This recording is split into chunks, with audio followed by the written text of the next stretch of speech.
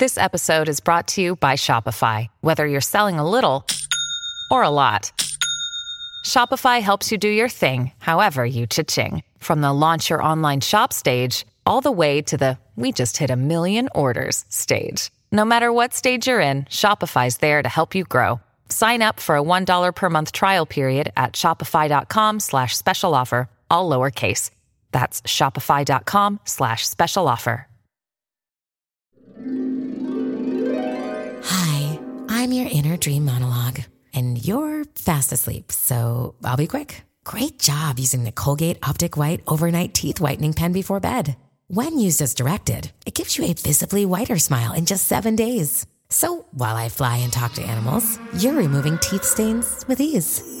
Sweet dreams. And when you wake up, keep on living life to the brightest. Colgate Optic White. Find it at all major retailers. This episode is brought to you by La Quinta by Wyndham. Your work can take you all over the place, like Texas. You've never been, but it's going to be great because you're staying at La Quinta by Wyndham. Their free Bright Side breakfast will give you energy for the day ahead. And after, you can unwind using their free high-speed Wi-Fi. Tonight, La Quinta. Tomorrow, you shine. Book your stay today at lq.com. Welcome to the New Books Network. Welcome to New Books in Film, a podcast series on the New Books Network. I am your host, Joel Cherney. Today, I will be speaking with Scott Critch, professor of film and media studies at Colorado College, about his book, Beyond Bias: Conservative Media, Documentary Form, and the Politics of Hysteria. The book was published in 2021 by Oxford University Press. In our chat, Scott discusses the development and rise of conservative documentaries, along with the various methods used to present the subjects in the films. Welcome, Scott Critch. Hi, Scott. Hi, Joel. How are you? I'm fine, thanks. I'm glad we had a chance to talk. I actually had the book for a little while, but then I finally got time to reach out and for us to do this. So the book we're talking about is Beyond Bias: Conservative Media, Documentary Form, and the Politics of Hysteria. Sort of a long title, but I frankly think the most important word in it is hysteria, which you talk about quite a bit in the book. But let's get into your background a little bit. You're currently working at Colorado College, I think is correct, and where you're in the film and media studies, and you're also the chair of the film department, or film and media. Yeah, and this is my 10th academic year at Colorado College in Colorado Springs, and of course, wrapping up a difficult, exhausting year of trying to teach a lot of courses on Zoom and try to make sense of life during COVID. But yeah, I'm glad that we're easing into the summer and hopefully a time to relax. And I'm also really glad and excited to chat about this book and to think about conservative media from kind of a variety of angles. Now, you've obviously been thinking about this topic for a long time. I've looked through some of the material that you've written in the past, articles and such, and conservative media seems to have been something you've talked about quite a bit. And one of the things that I noticed in both your biography and also in the book is that some of it, obviously the content's important, but you try to come up with theoretical background and theoretical reasons for many of the points you make. So what led you to wanting to first write about this as a topic in general and then finally get it into book form?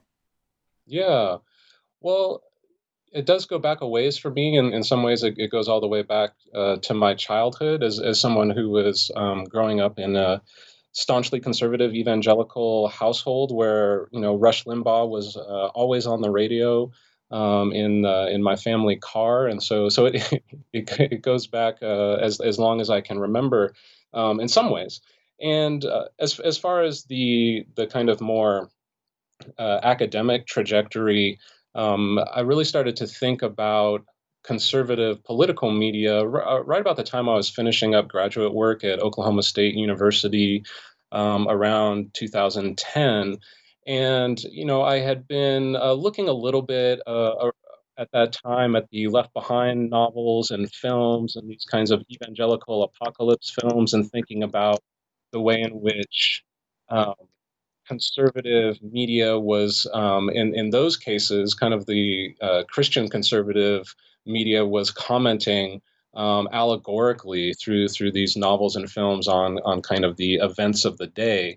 But I think what really sparked this project is I was kind of looking around and trying to find a way into this um, rather kind of challenging media landscape was actually the Glenn Beck program on Fox News. Glenn Beck was the kind of most popular program on Fox News at the time. And in the kind of secular journalistic reporting on Glenn Beck, the word hysteria was used, often in a kind of off the cuff way to describe his performance style. He would often cry on camera, over the top expressions of emotions and rage, directed against, all of the kind of antagonists that I think, if we are familiar with conservative political media, such as the liberal media, the socialist Democrats, as they're often described, there wasn't anything particularly new in terms of the content on Glenn Beck's program at that time, but in terms of the form, um, his costumes and his affect. And then what really jumped out at me was his excessive use of blackboards. Right, here he is on cable news, but taking this kind of teacherly affect of writing, details and names and conspiracy theories, but putting them up in this kind of old media form on chalk on blackboards. And one of the things that jumped out at me at that moment was that the blackboards and he would sometimes have like a dozen blackboards on the soundstage at once, were so chock full of data and information that they actually were not informative, right? Even if one was trying to follow along and was trying to believe or understand what Beck was saying at that point, the information was actually working against understanding, right? One became more confused the more one followed along. And so that was kind of the moment where I first started to wanting to think about hysteria and to take hysteria seriously, not in the kind of everyday colloquial use of the term, but as someone who at the time as a grad student was already invested in psychoanalytic theory, to really dig into the archive of psychoanalytic accounts of hysteria. And then the more I did that, the more resonances and connections that I saw, not just between Glenn Beck and hysterical discourse, but rather right-wing media at large, on talk radio, on cable news, and then as eventually I would find in feature-length documentary films. So I don't know where you grew up. I know you talked about it was a conservative household. Did you live in a conservative neighborhood or a conservative city or state? Yeah, so I grew up in the Los Angeles area in the San Fernando Valley, and my parents attended what we would call not quite a mega church, but kind of an aspiring mega church.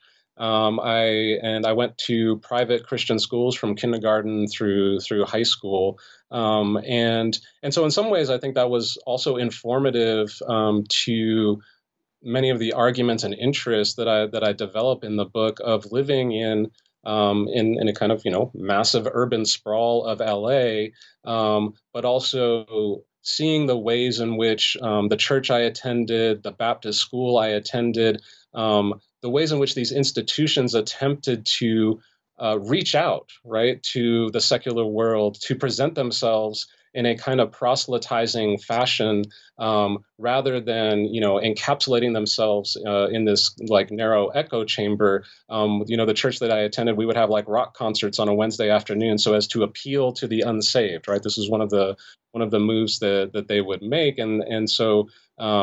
I'm sure we'll talk about this a little bit later, but the chapter where I look at conservative evangelical documentary, I noticed a lot of the same appeals and gestures and structures of trying to make, a kind of very, very narrow ideological position to make it palatable to what they would, call non-believers.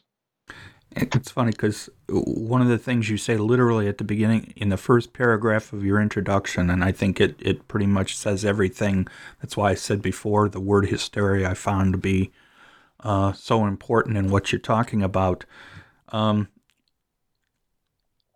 It invites the intended audience into a perpetual state of confusion, deploying the incomprehensible scenes it regularly stages to perpetuate fear, anxiety, and a general sense of discomfort about democracy as such. And of course, I underlined confusion, fear, anxiety, and discomfort. Mm-hmm. And we've said this a lot. I mean, if you know, it's one of those topics that comes up pretty regularly when political discussions and media, where especially conservative seems to be trying its best to keep you as scared as possible as long as possible. That the more they can scare you, the more likely you're going to go along with whatever they're saying we need to do in order to make you less scared. And I think that's where, but then the confusion part where, and you said it with the blackboard, you try to say something and pretend like you're doing it as a educational description, but when you look at what the person is saying or trying to say, either in a documentary or you say with, like Beck with his chalkboards, it doesn't make any sense. It's totally incomprehensible. Right. Yeah, and I think one of the things that struck me as someone who was trying to take seriously and to read the conservative media objects, how does one put it, in the best possible light, to take it seriously on its own terms. Of course, for outsiders who don't subscribe to kind of the values of contemporary conservatism and in the U.S., it's going to look like nonsense. It's going to look incoherent. It's going to appear confusing.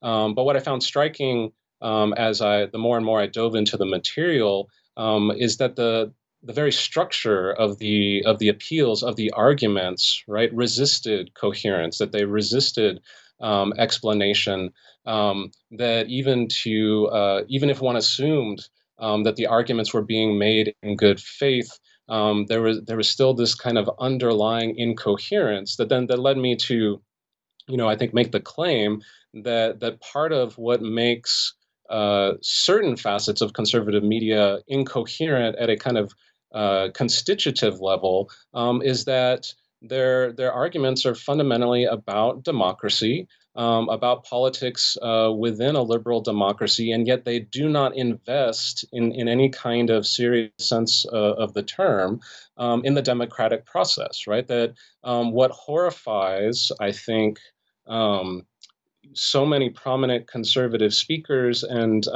what I think coordinates so much of the messaging in conservative documentary film is the trauma that there are other people and other groups in the U.S. that with whom they radically disagree, and the very trauma, right, of inhabiting a country in which from time to time others might be in charge, others might be elected president, and that there's a kind of absolute resistance to this kind of basic democratic reality. And I think that to me explains a lot of the confusion that plays out in these objects and case studies that I work through. Well, and I think this is one of the things we see, and we can use current events right now, that some of the media coverage of the election and the fact that there's, the people on Fox News and some of the other right-wing media were making comments about the election being fraudulent. Mm-hmm. And when they got sued about it, went to court and say, well, we know it wasn't true. I mean, we're not stupid. Mm-hmm. But it's sort of like it's like they want to have their cake and eat it too. They want to be able to say anything they want to say, but they don't want to be held responsible for it. Right. Well, I think that's again, one of the things that prompted me to jump into this project was, of course, the conservative media is highly successful. It's highly entertaining. Fox News gets viewers, talk radio gets viewers, and I wondered how we might take seriously how effective right-wing media is at directing kind of the conversation, at kind of establishing many of the frameworks of the debates the kind of we engage in. But also just to recognize that right-wing news, if we want to call it that, right, is just an effective mode of entertainment, right? Like the viewers and listeners tune in every day, and I think part of the reason for that is because they are less interested in the kind of difficult work of contextualizing events historically, of investing in journalists who will report in depth on the events of the day. They kind of slide over the kind of difficulties, if not the potentially kind of boring aspects of gaining context, right? Like I think I don't watch cable news much anymore. I don't have it on inside the house, but when I'm traveling and I turn it on.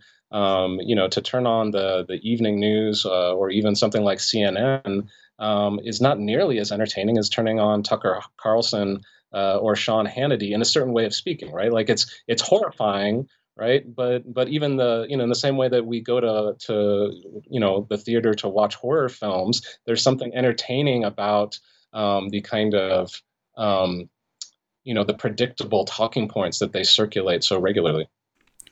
I was thinking about this as I was reading the book. I was saying to myself, this explains to me why I get just as angry at people trying to, on social media, attacking or, trying to get these folks to listen to them. You go after, Laura Ingraham or one of them who says something so outlandish, and you somehow think they're going to listen to you. So you just say anything, and it's like, well, you're almost playing the same game. You're just assuming that if you say it, they'll change their mind instead of just not reacting, which sometimes is the better way. And one of the ways you do that, as you just point out, is to ignore it as much as you can and avoid. I had the cable news on quite a bit during the election period, but not anymore. I don't need it. I get my news through enough variety of sources that it's not important. And I teach a class in information literacy. And one of the things that you will often get students talking about is they've already taken up this whole concept of fake news because that's what they've heard over and over again. And so much of that is built around the idea that they think that that's the only place they get the news is from television, which of course is one of the things that we've always seen over, in 50, 60 years since TV has become so important. And yet part of that is the idea that somehow that's that news that we see in that format must be the real news. Mm-hmm, mm-hmm. Yeah, I think exactly right, and I think this is again one of the powerful features of kind of prominent conservative political media today is that it really commits to a narrative.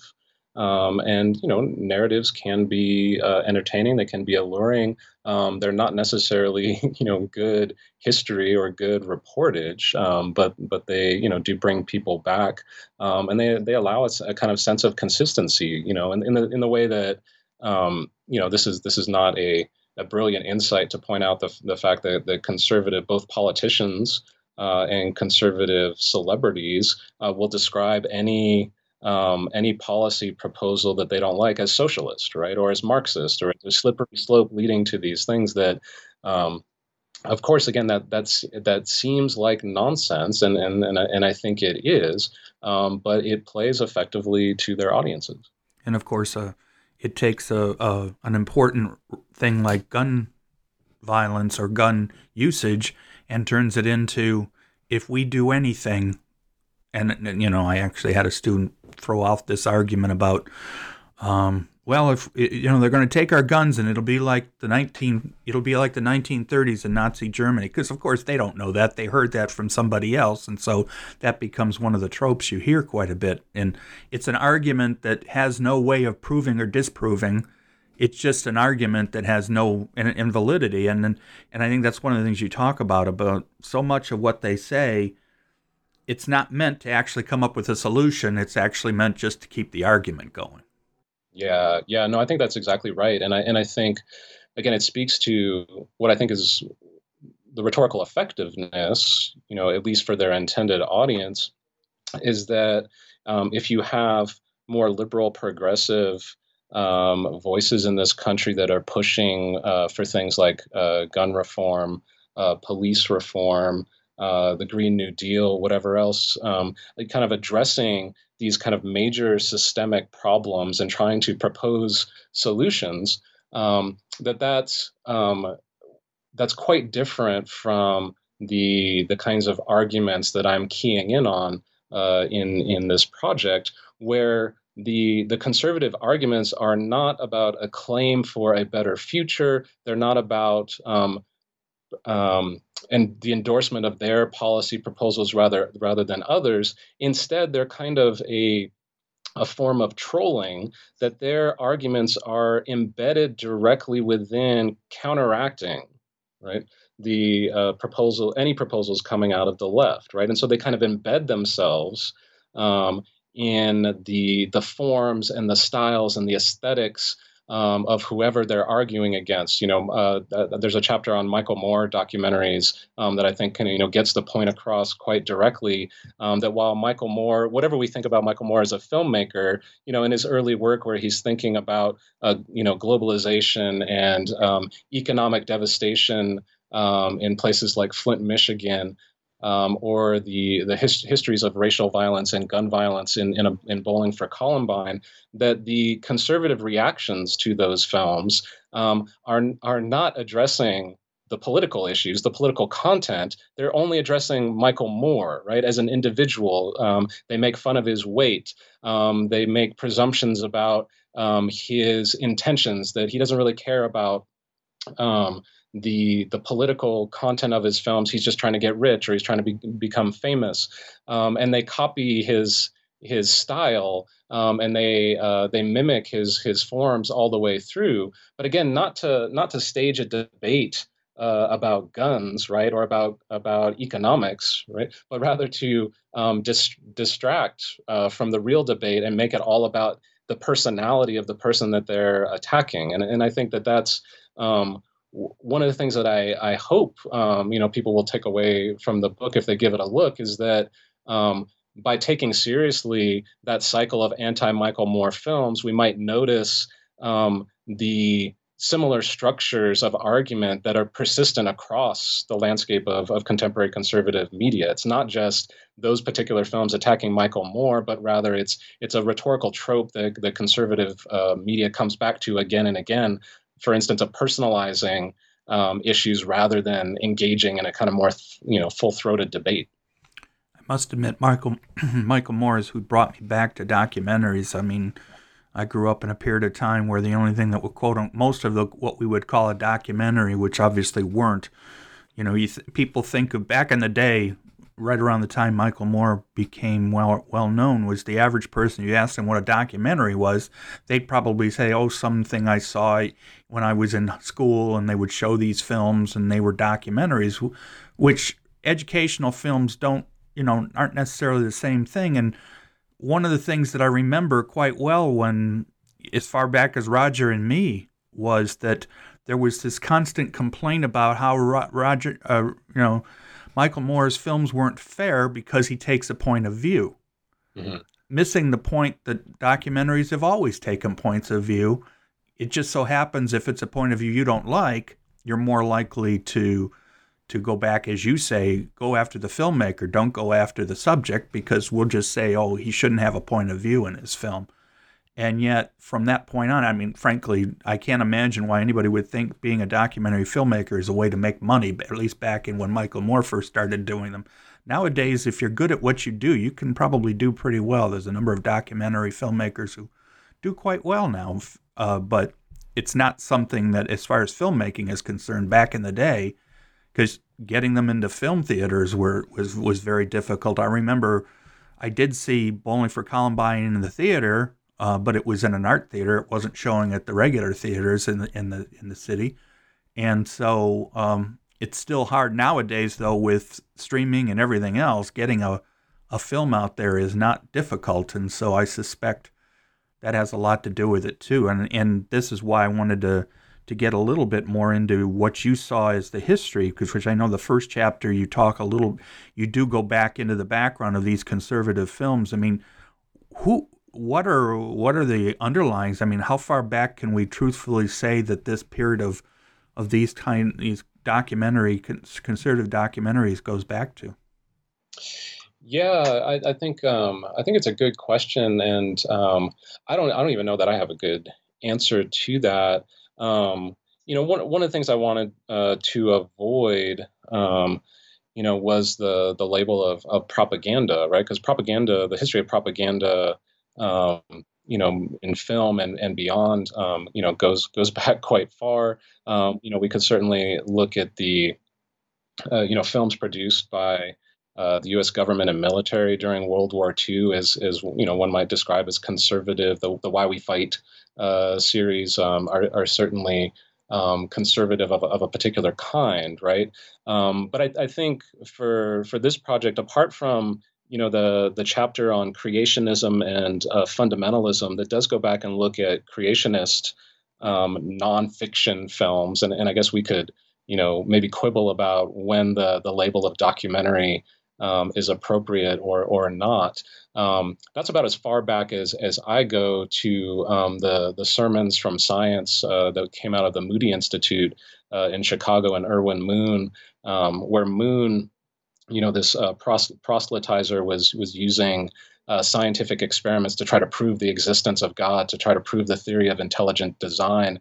That's about as far back as I go. But I really do see like Michael Moore as kind of this emergent moment that is really the jumping off point for the rest of the project, that the kind of proliferation of feature length conservative documentary films and videos really do start in earnest in the attempt to rebut the claims found in Michael Moore's films.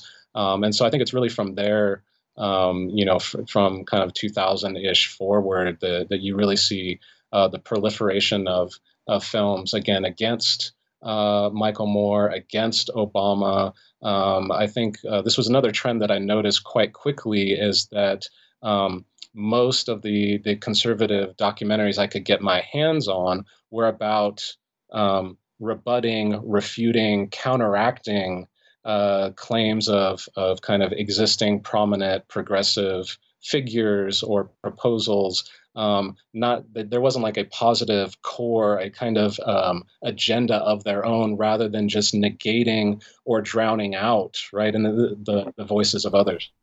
Yeah, I think the drowning out part is the important part. I think in many ways it's like, rather than actually focus on what these progressives might be saying, it makes more sense to just put your hands over the ears and say, nah, I'm not listening, and therefore just somehow refute the person personally. So, of course, AOC gets marked, the way they get at her, they constantly talk about how she was a waitress, a bartender.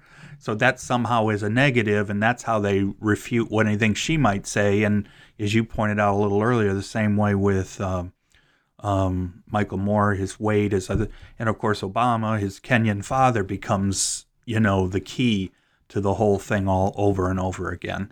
So I think those are good examples. I think you start right from the beginning, and probably one of the more well-known of these folks is Steve Bannon, who obviously worked for Trump, although to this day I'm not completely sure what he was trying to do, whether he was doing it just for his own, what he wanted, and therefore felt, obviously there was no question in the Trump administration, the concept of chaos and confusion was very important. Now, whether it was deliberate or not, I don't know how much we can say that, but somebody like Steve Bannon clearly does what he can to try to confuse. And you talk about his film about the 2008 economic crisis as an example, a great example of a documentary film from a conservative point of view that has no real argument, has no real attempt to educate, but just to continue with the confusion. Mm-hmm. Yeah, and that film is called Generation Zero. And I came across Steve Bannon, without knowing anything about him. And in fact, when I first started looking at these films that he made, many of them with the kind of conservative production company Citizens United, he was just the listed director on IMDb when I looked it up, and I didn't go much further than that. So I was kind of taken by surprise when then Bannon became this such a recognizable figure when he became associated with Trump. Whereas he'd just been kind of, again, a name that I was citing in parentheses when I looked at these films. But yeah, the film Generation Zero, attempts to offer an explanation for the financial crisis and the subprime housing bubble that kind of crystallized in 2008. And one of the things that really jumped out at me watching that film, and I will say that, to sit with these films and videos, many of which are released directly to DVD or online. Not a lot of them play in theaters. Some of the films directed and starring Dinesh D'Souza have played widely, but a lot of these take a little time to track down. And in fact, I found some of these in like local libraries around Colorado, which is itself a kind of like a troubling discovery. But in watching these films, they are quite monotonous, again, because they are always just coming back to the same talking points, the same narratives, the same arguments over and over again. And so one of the things I was really looking for were there examples that would help to crystallize, that perhaps magnified some of the common rhetorical techniques that I think are dominant in a lot of conservative media. And the one that jumped out at me watching Generation Zero was its heavy reliance on stock footage and archival materials to make really the most outlandish claims, right?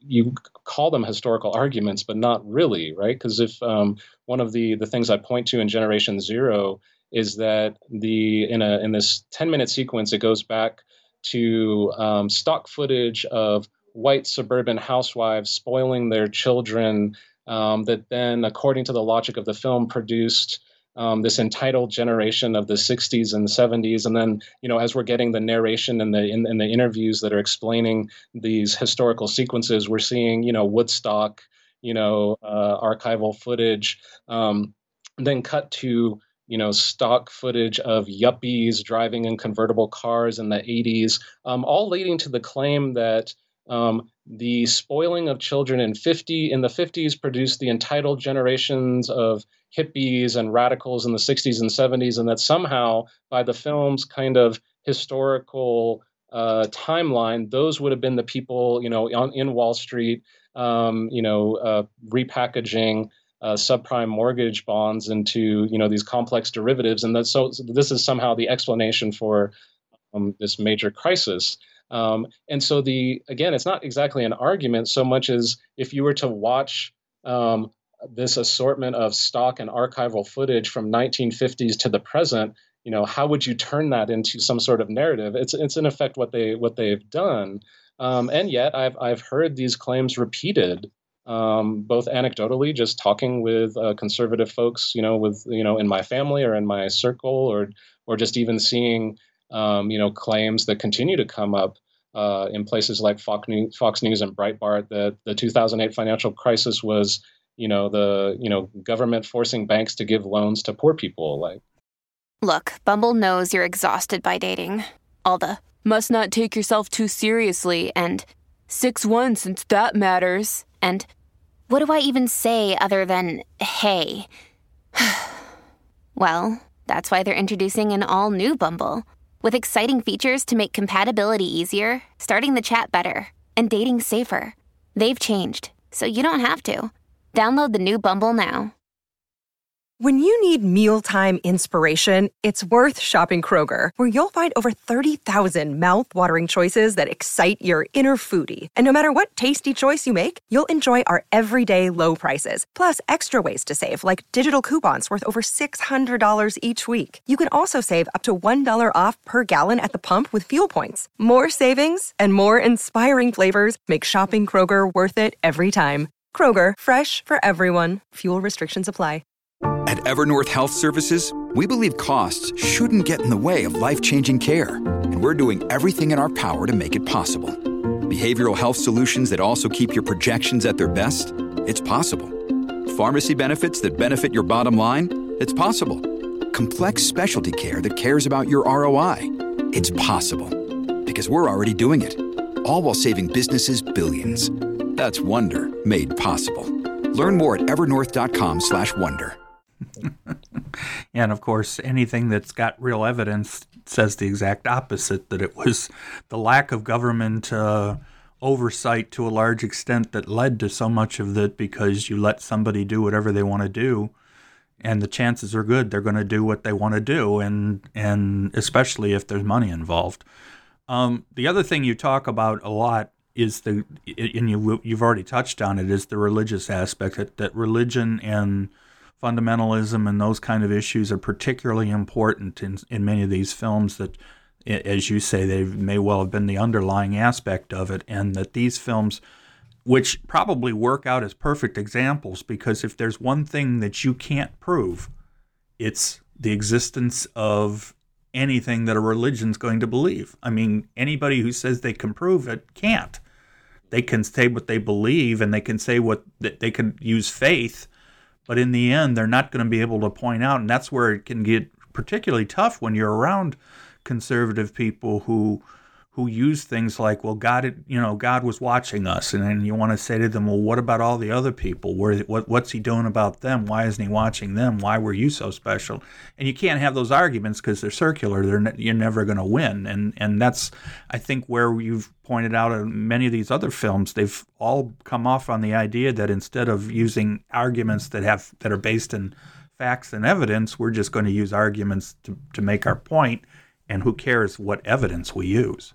Well, and I think that it takes me back to, the title of the book of Beyond Bias. One of the things I intend by naming the book that way is number one, to get away from this idea of bias. Bias is, I think, a term that gets thrown around so much in talking about political media. Certainly in the way in which conventional reporters and documentarians have dealt with Fox News and conservative media at large. Certainly in the way in which conservative media spends a lot of its time, pointing out what they call liberal bias in the mainstream media.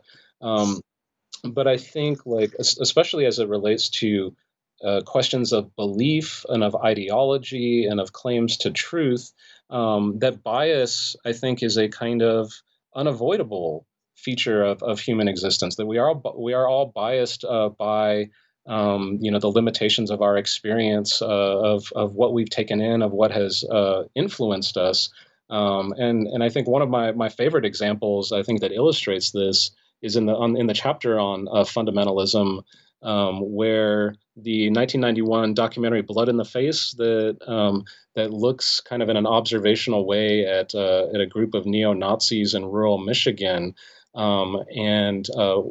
Is seeking to expose and uncover the persistence of kind of white supremacy in this country, but also runs into a bit of a problem ethically that in trying to be observational and trying to be objective and trying to avoid bias on the side of the filmmakers, it raises the question is like, well, what if the film that you're making is just becomes a recruitment tool for the very subjects, for the institutions that you're trying to expose or to critique. And in fact, like one of the late interviews with the leader of this neo-Nazi group, he says as much on camera. He says, basically, I don't care what you do with this footage.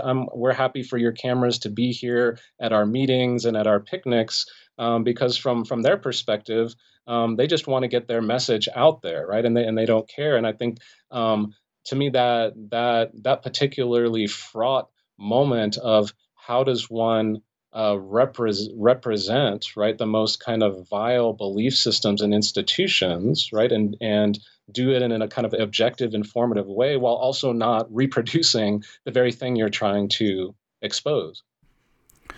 So let's back up a little bit. I mean, we've been not backing up so much. We've been all over the place, but we're hitting things from the book. But after your introduction, in which you lay out a lot of the theory and other points for everything you want to try to say in the book.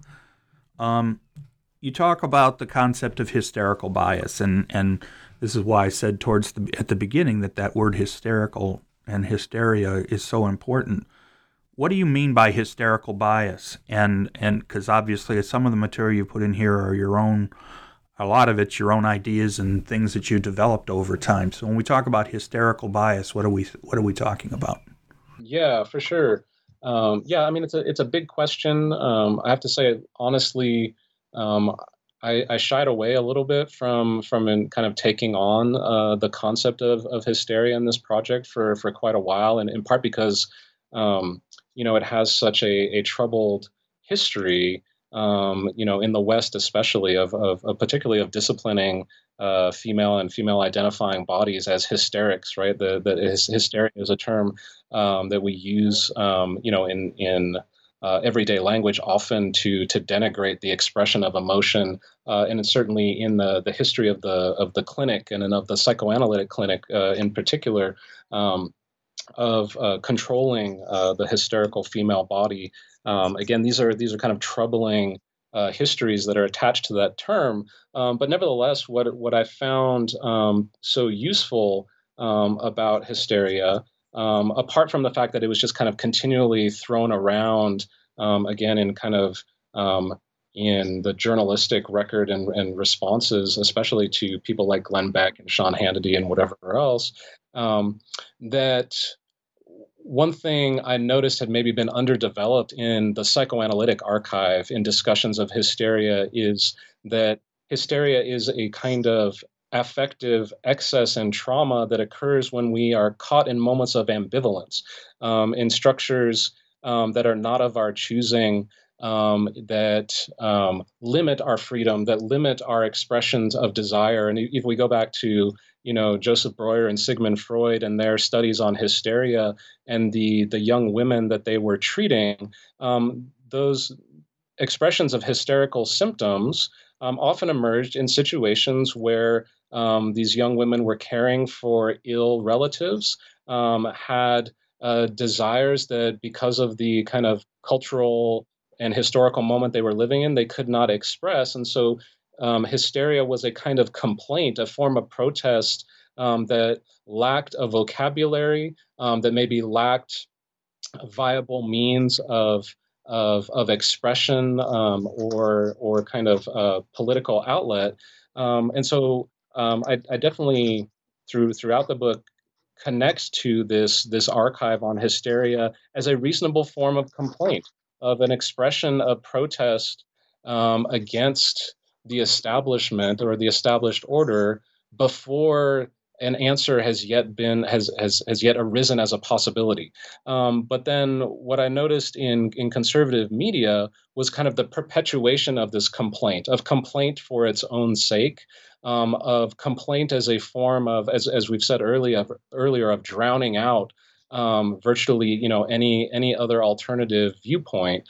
And some of the examples I point to that I think illustrate quite usefully this kind of hysterical discourse is the ways in which conservative speakers often mimic or repeat back with a slight change whatever they're hearing from the other side. So I think like All Lives Matter as a response to Black Lives Matter is a hysterical response, right? It's not a active political platform. There's no like platform for the All Lives Matter movement. All Lives Matter is a retort that seeks to depoliticize, right, the claims on behalf of Black Lives Matters, and so I think there's these acts of depoliticization, of noise, of kind of stealing the forms, the kind of ideas of the other side without actually engaging them. Even the label of fake news, right? The way Trump took fake news, which was, a label that had just emerged, in the 2016 election,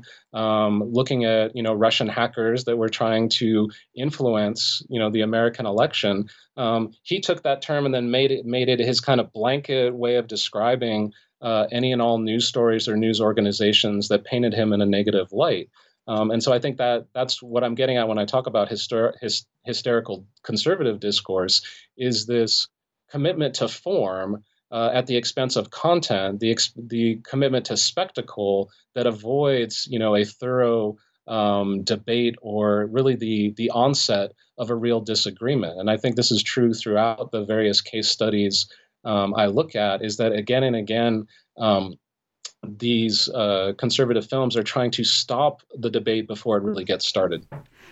Well, that's it. I mean, it comes down to one of the things that those of us who have memory of the political system before the current time, where you could actually have an argument where two people are on opposing sides and yet have an argument with actual facts and data without turning it into what the phrase you used, I know you are, but what am I? Where the idea that somehow you attempt to come to agreement. Of course, every time nowadays, whenever there's a political discussion, they'll say, well, what the people want is both sides to talk to each other. And yet there really isn't a particular benefit in many ways to do that, because part of what we're arguing about is the argument, not what you're trying to argue, but the actual argument. You use the term noise in Chapter 3. Can you explain, because I mean, obviously you're using it based on the concept of bias, but using the word noise. Can you talk a little bit about that? Because I know you get involved with a number of theoretical political folks and their ideas, and how all this ties together. And I think Chapter 3, you go into a lot of detail about that. You do throughout the whole book, but I don't even want to try to say some of these names because I'll probably butcher them. So I'll let you talk a little bit about how the discourse theory related to politics and how this all relates to documentaries. Yeah, for sure. By noise, I have in mind the French political theorist Jacques Rancière, and his account of political aesthetics.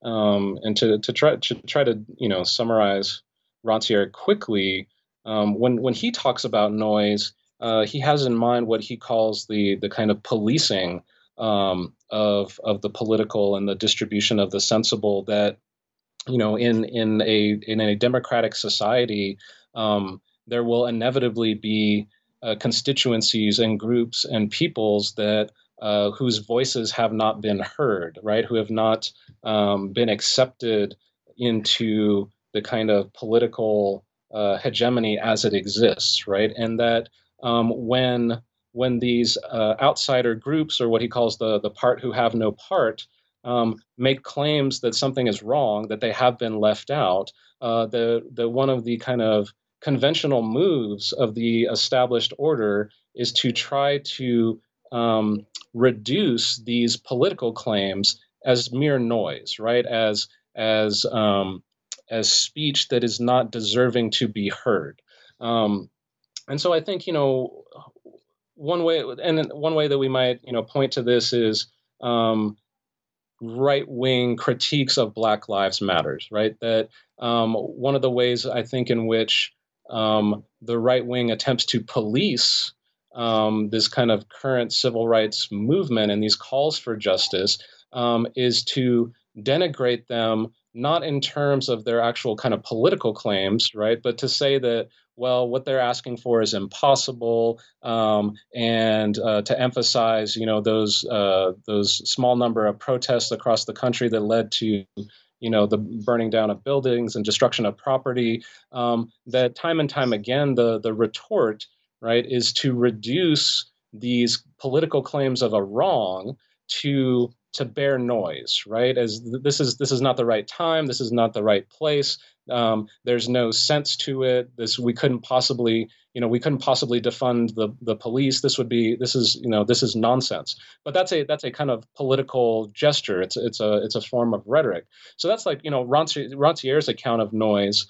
What I noticed in the conservative media that I focus on throughout the book is that rather than reducing the other side to noise, or rather than denigrating the political claims of their opponents, the conservative films actually use noise as one of their go-to gestures, again, as a way of drowning out and confusing the debates at issue. And to me, like, the perfect example of this is in one of the anti-Michael Moore films, Fahrenheit 9/11, which was a response to Fahrenheit 9/11.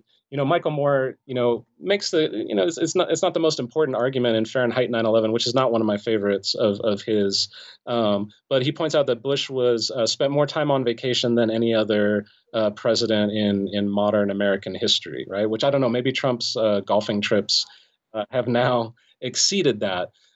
So Michael Moore makes an arguable point, right? Like, Bush spent a lot of time on vacation during his presidency. Now, in response to that, in Fahrenheit 9/11, this conservative rebuttal, there's a sequence where they take one of Bush's vacations where he went back to his ranch on Texas, and they're listing all of the official meetings and kind of important work that he was doing while he was on vacation. Now, at the level of just like disagreement or debate, this is actually a reasonable point, right? That Michael Moore makes his claim, Bush is always on vacation. The rebuttal is, well, he's actually working when he's on vacation, in which case it's not a vacation.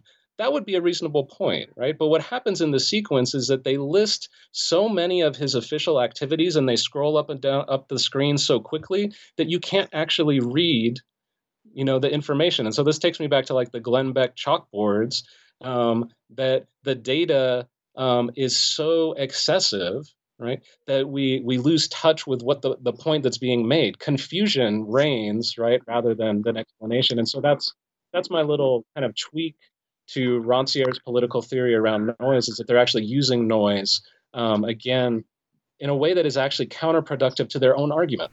Because it's actually, even though it has the patina of evidence, it's not really evidence, because they don't actually use the data in the argument. They make the argument, but then they don't give you the absolute ability to verify the argument they're making.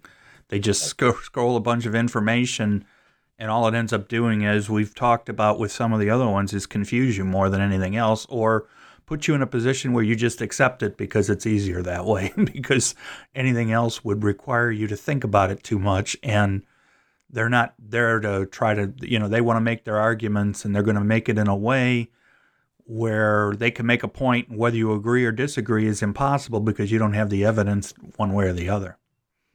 Yeah.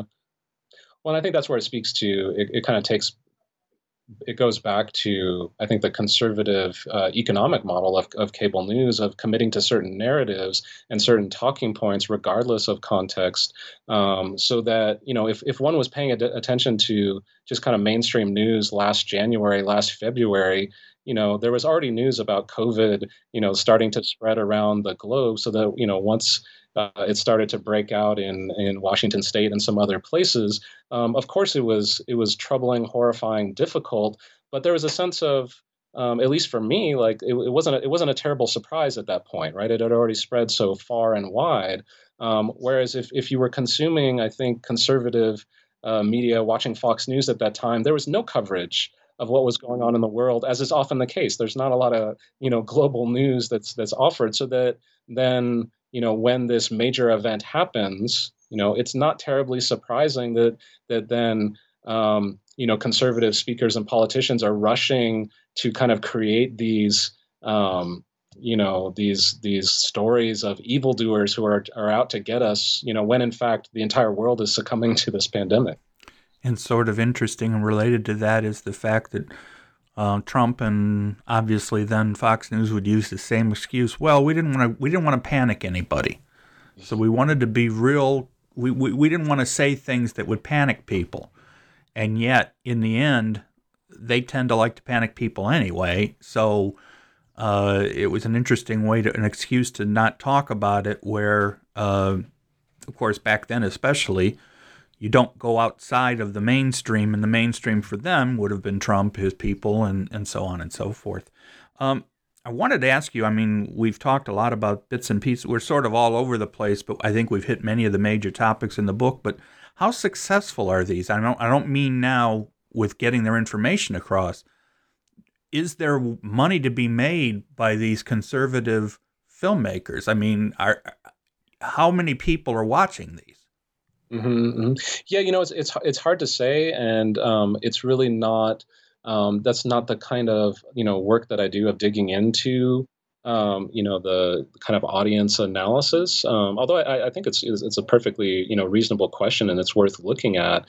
I mean, to be quite honest, when I realized I wanted to write a book on conservative media, the prospect of looking at the never-ending archive of talk radio or of Fox News was not something I was jumping. I was going to ask you. I'm going to mention at the beginning. Thanks for watching all these, so the rest of us don't have to. Yeah, right. Yeah, it's not the first time I've heard that.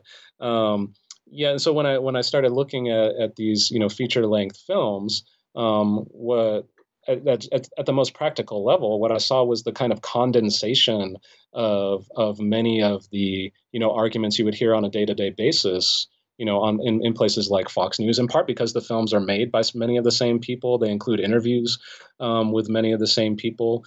So whether the Steve Bannon films or the Citizens United films and videos are reaching a wide audience, I don't know. But I think they are kind of crystallizing and perpetuating these kind of talking points and these narratives that I think are undeniably influential in right-wing kind of spheres in a way that I think in a way that is still hard to fathom, and yet it kind of makes sense that Trump could claim that the election was fraudulent in advance of the election happening, right? If I lose, it's fraudulent.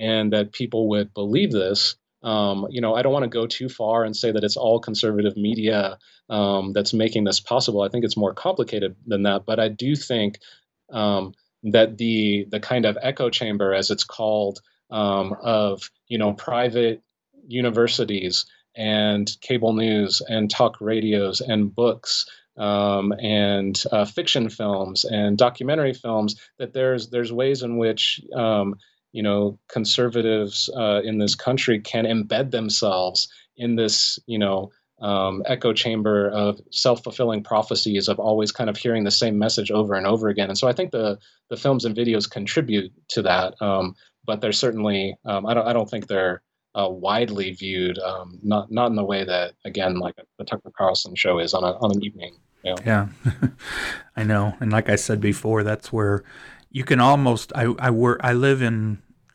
northern Kentucky, northeast Kentucky, right on the West Virginia border, and right below Ohio. So generally speaking, it can be very conservative. Although the small city I live in has a definite Democratic stronghold. I mean, it's like in most states. The big cities are almost entirely going to end up being Democratic or at least blue-leaning. And then you get into the rural areas, and I actually had a person say to me, Trump had to have been a fix, and they said the reason is, I can't imagine why anyone would vote for Joe Biden. And because they wouldn't do it, they just assume the rest of the world's the same way. And this is where this whole idea of, well, I believe it, therefore it must be true. Yeah. Well, and I think to flip it, that's also one reason why I thought it was important to write this book, because I think it is quite easy to dismiss and denigrate kind of the right wing and of conservative media, from a kind of liberal knee-jerk perspective. Like it's all nonsense. It's just stupid. It's irrational. And again, I understand those responses, but I think it's also important to take seriously, right, the kind of rhetorical structures and the conceits and the aesthetics, because at the very least they are effective, right? They are impactful on people. Exactly. If 67% of Republicans supposedly believe that the election wasn't fair, then that's a sizable part of the population. It's not the majority of the entire population.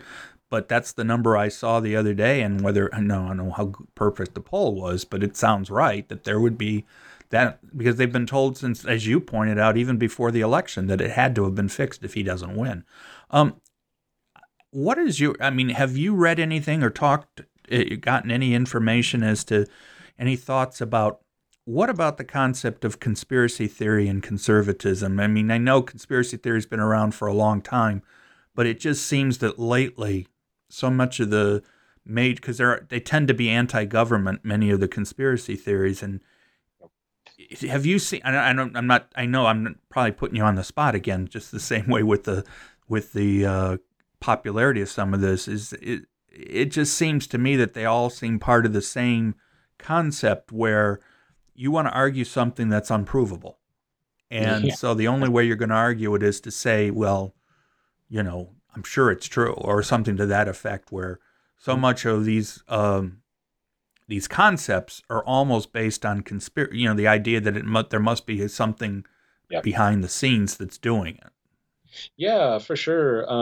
It's not something that I delve into, as you mentioned, too much in the book. I mean, I do point to Richard Hofstadter on paranoia, and I think hysteria and paranoia tend to go together quite well. For sure. Mark Andreevich has written a bit around kind of conservative conspiracy theories in his wonderful book Infoglut. Jody Dean has done some on this. I think what I would say is this gets to one of the things I haven't really talked about today. This what I call the economies of inattention, that's one of the chapters that we that's probably one of the few things that we haven't brought up too much at all. Yeah, this comes up this is the chapter on anti-Obama documentaries. And I think just real quickly, one of the things that happens there in Dinesh D'Souza's film 2016, Obama's America, which did play widely in theaters. It was a wide release in Cineplexes that came out around the time of the 2012 election, or in advance of that election, as an attempt to sway the election between Obama and Romney. And of course, this is where conservatives are actually mimicking Michael Moore to go back to Moore releasing Fahrenheit 9/11 in 2004. But one of the basic moves that D'Souza makes in 2016 Obama's America is to subtract any historical context from Obama's presidency, and then to try to scare people, to ask the question, why did Obama all of a sudden restrict drilling offshore in the Gulf of Mexico? Right, that's so strange. Maybe is he trying to destroy our economy? Does he not like America? It leaves out the entire BP oil spill that had devastated that region. So it's inattentive. The film is inattentive to historical context that then, I think, lays the groundwork for hysteria. Like, what's going on? Why is Obama doing these things? Well, because we haven't told you any of the kind of contextual historical information that would explain his actions, which, again, like, you could disagree with Obama's actions. That would be a reasonable thing to do. But again,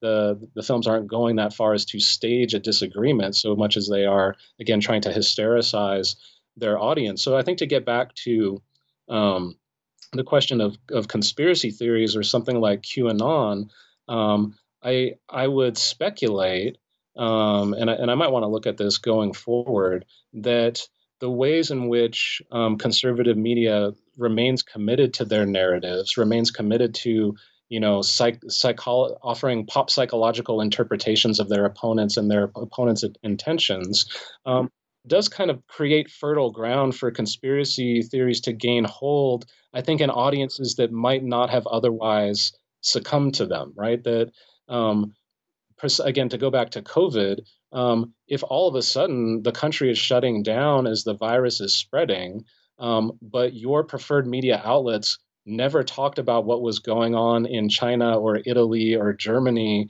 or wherever else before the virus got here, you're kind of set up for then the kind of conspiracy theories that circulated, that this was, manufactured in a lab in Wuhan, and then this is the start of World War III or something else. So I think there is a kind of resonance between what I call hysterical conservative discourse and then the proliferation of conspiracy theories. We've talked about the book for an hour, and yet I still feel like there's so much in there that we could talk about further.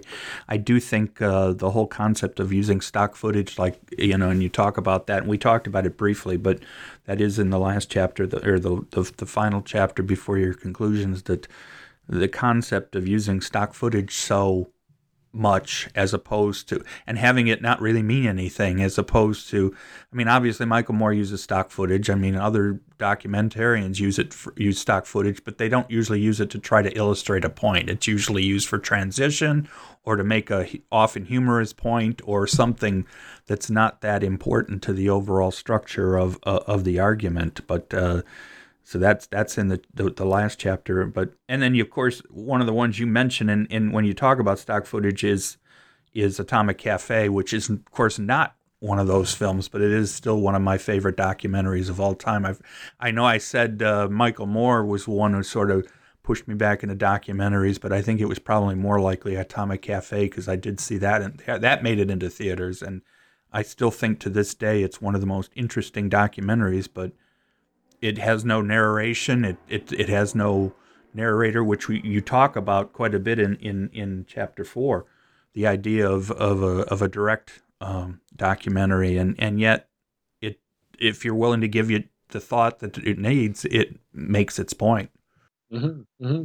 Yeah, well, I think that's one of the kind of practical, or the argument began with a practical problem of, much as I didn't want to, gear so much of my life to watching, Fox News every day or listening to talk radio. I also realized that I was writing about objects, these conservative films, that would be new to most of my readers, right? And so I thought to myself, well, maybe a helpful way of contextualizing and giving the readers a way in would be to look at more conventional documentary films, as I do really in every chapter. But then, that kind of practical decision or pragmatic decision then actually produced, I think, some insight, is that what I found the conservative films doing was kind of magnifying these kind of ethical problems and aesthetic difficulties that are true of just any documentary film, right? How does one represent a historical events accurately?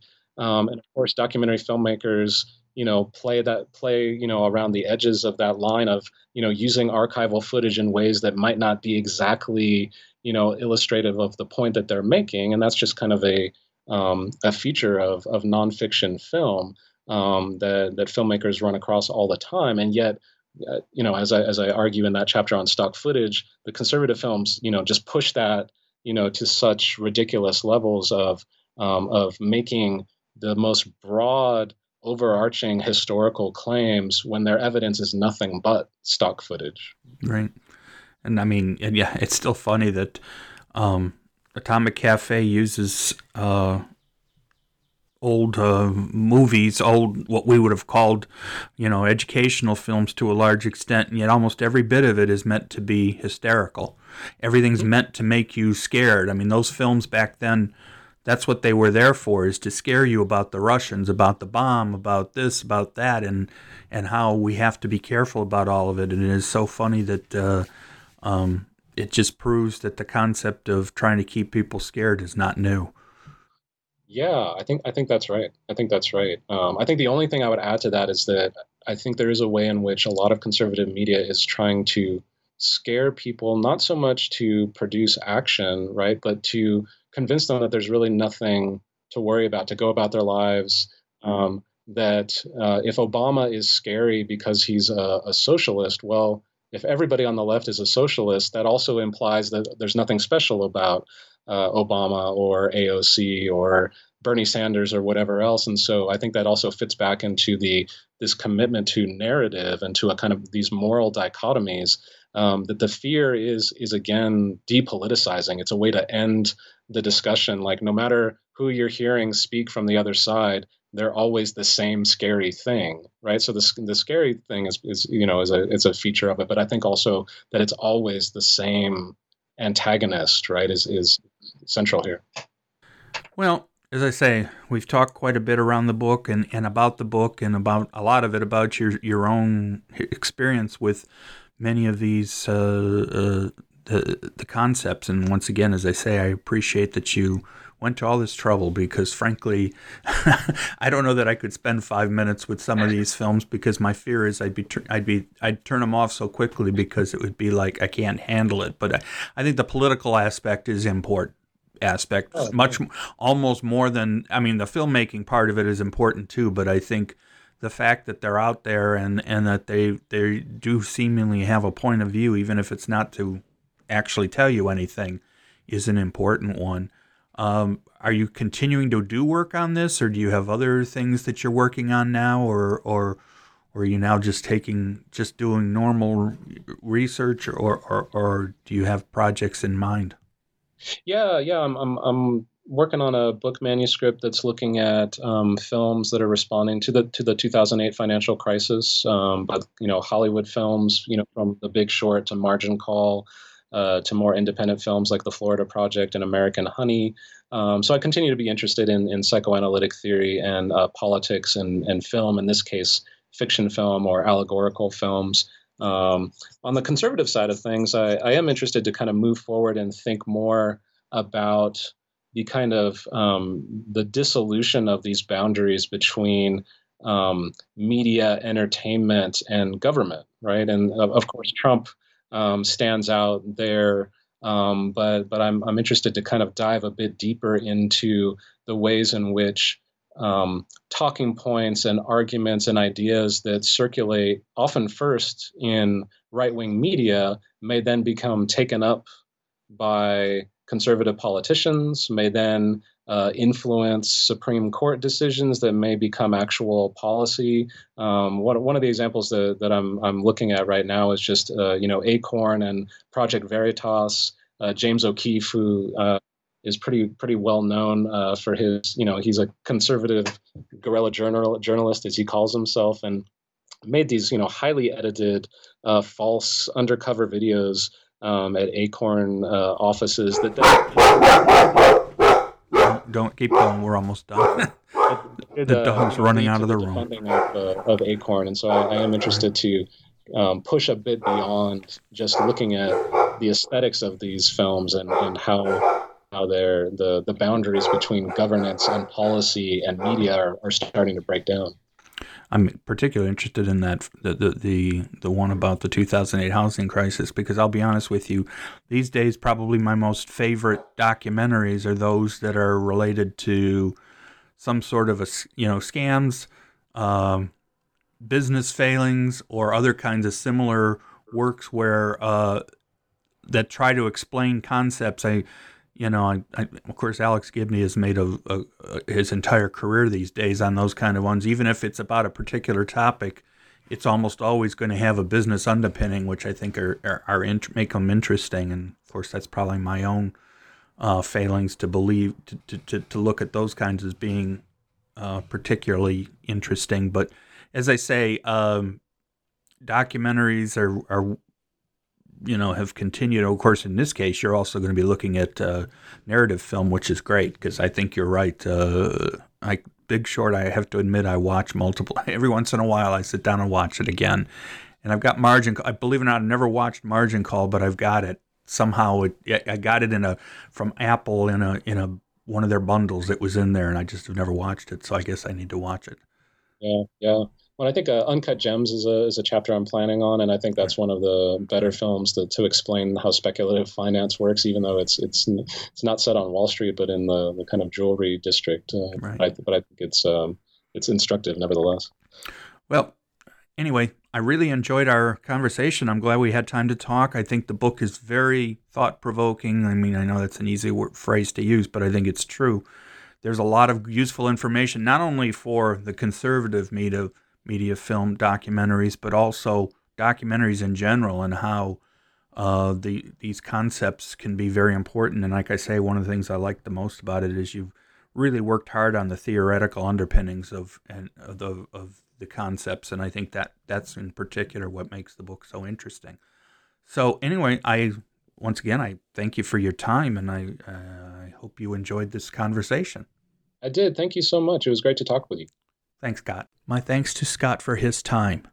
This book is the first exploration of how right-wing documentarians use the work to display their ideas. This is Joel Cherney, and I will be back soon with more New Books in Film, a podcast series on the New Books Network.